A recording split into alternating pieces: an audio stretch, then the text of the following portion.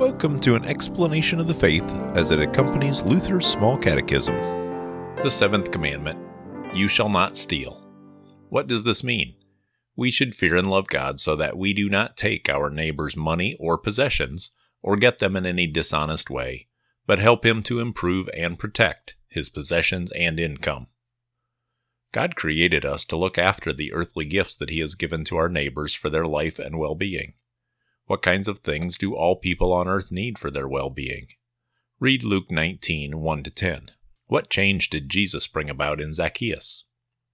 As Christians, we rejoice in and look after the earthly goods that God has given us and our neighbor for the support of daily life. What are some ways that I can help to protect and care for the earthly goods of my neighbor? Question 78.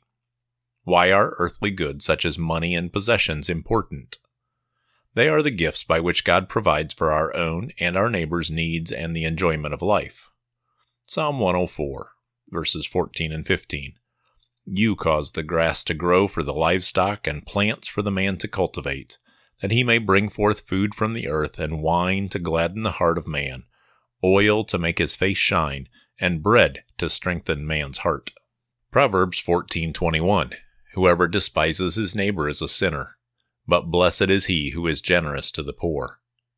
Read 2 Corinthians 8, verses 1-7, about the collection of money for poor Christians in Jerusalem. Question 79. How do we fear and love God in keeping the seventh commandment? We fear and love God by not taking God's earthly gifts from our neighbors in such ways as a.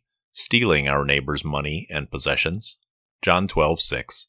Judas said this, not because he cared about the poor, but because he was a thief, and having charge of the money bag, he used to help himself to what was put into it. B. Being lazy or sloppy when working as employees. Ephesians 4:28.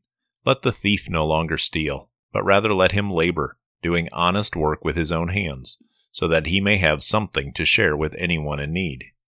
Read 2 Thessalonians 3, verses 6-8. C. Acquiring goods by dishonesty, fraud, or taking advantage of others. Psalm 37:21. The wicked borrows but does not pay back, but the righteous is generous and gives. Read about false measurements in Leviticus 19:36 and about trickery in 2 Kings 5:19-25. We fear and love God by looking after our neighbor's well-being, by helping to protect and improve our neighbor's A. Earthly possessions. Exodus 22:14. If a man borrows anything of his neighbor, and it is injured or dies, the owner not being with it, he shall make full restitution. B. Income and livelihood. Philippians 2:4. Let each of you look not only to his own interest, but also to the interest of others. Exodus 23:4-5. If you meet your enemy's ox or his donkey going astray, you shall bring it back to him. If you see the donkey of one who hates you lying down under its burden, you shall refrain from leaving him with it. You shall rescue it with him. Read Genesis 13:8-12, Genesis 14:12-16, and Deuteronomy 22, verses 1 and 4. Question 80. What else is considered to be our neighbor's possessions or property today? Our neighbor's property may include intellectual property such as ideas and writings, which can be stolen by copyright violation, patent infringement, or plagiarism, and also music, software, movies, and personal information, which might be stolen by online piracy, computer hacking, or identity theft.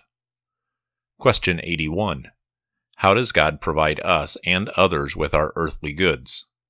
He provides for us through A. The bounty of the earth, air, water, soil, food, minerals, and so on. Psalm 65:9. You visit the earth and water it. You greatly enrich it. The river of God is full of water. You provide their grain, for so you have prepared it. Read Deuteronomy 8:7-10 and Psalm 65. B. The vocation of parents, families, and neighbors. Hebrews 11:20.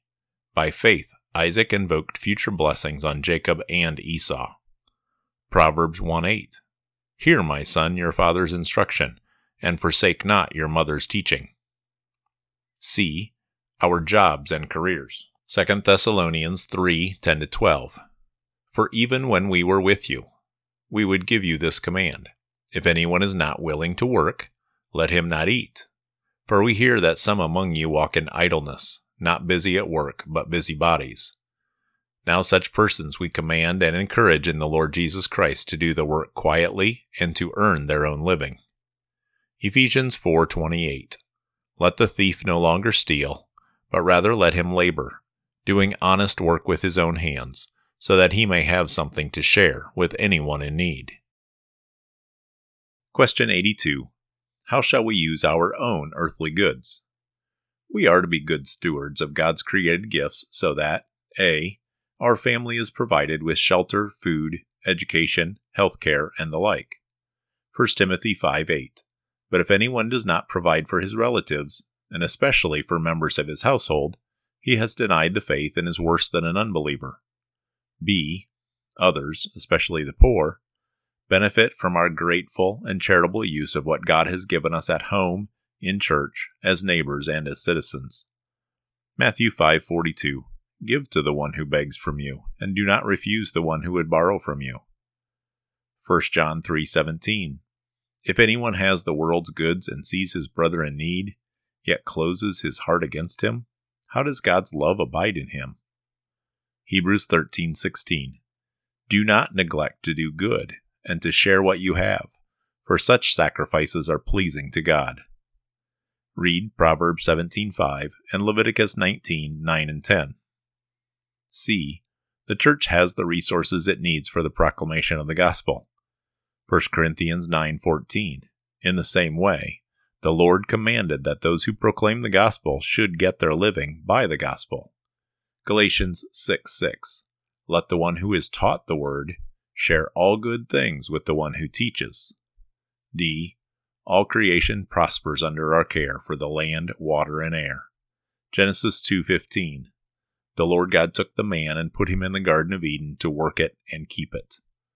Deuteronomy 22, verse 6. If you come across a bird's nest in any tree or on the ground with young ones or eggs, and the mother sitting on the young or on the eggs, you shall not take the mother with the young. Read Leviticus 25, 3-5. In Christian freedom, a wise person once determined early in life to live on 80% of his income while saving 10% and giving 10% to church and charity. At the end of his life, this person was both generous and wealthy. Thank you for listening to The Explanation of Our Christian Faith as found in Luther's Small Catechism, brought to you by St. Luke's Lutheran Church in Oviedo, Florida.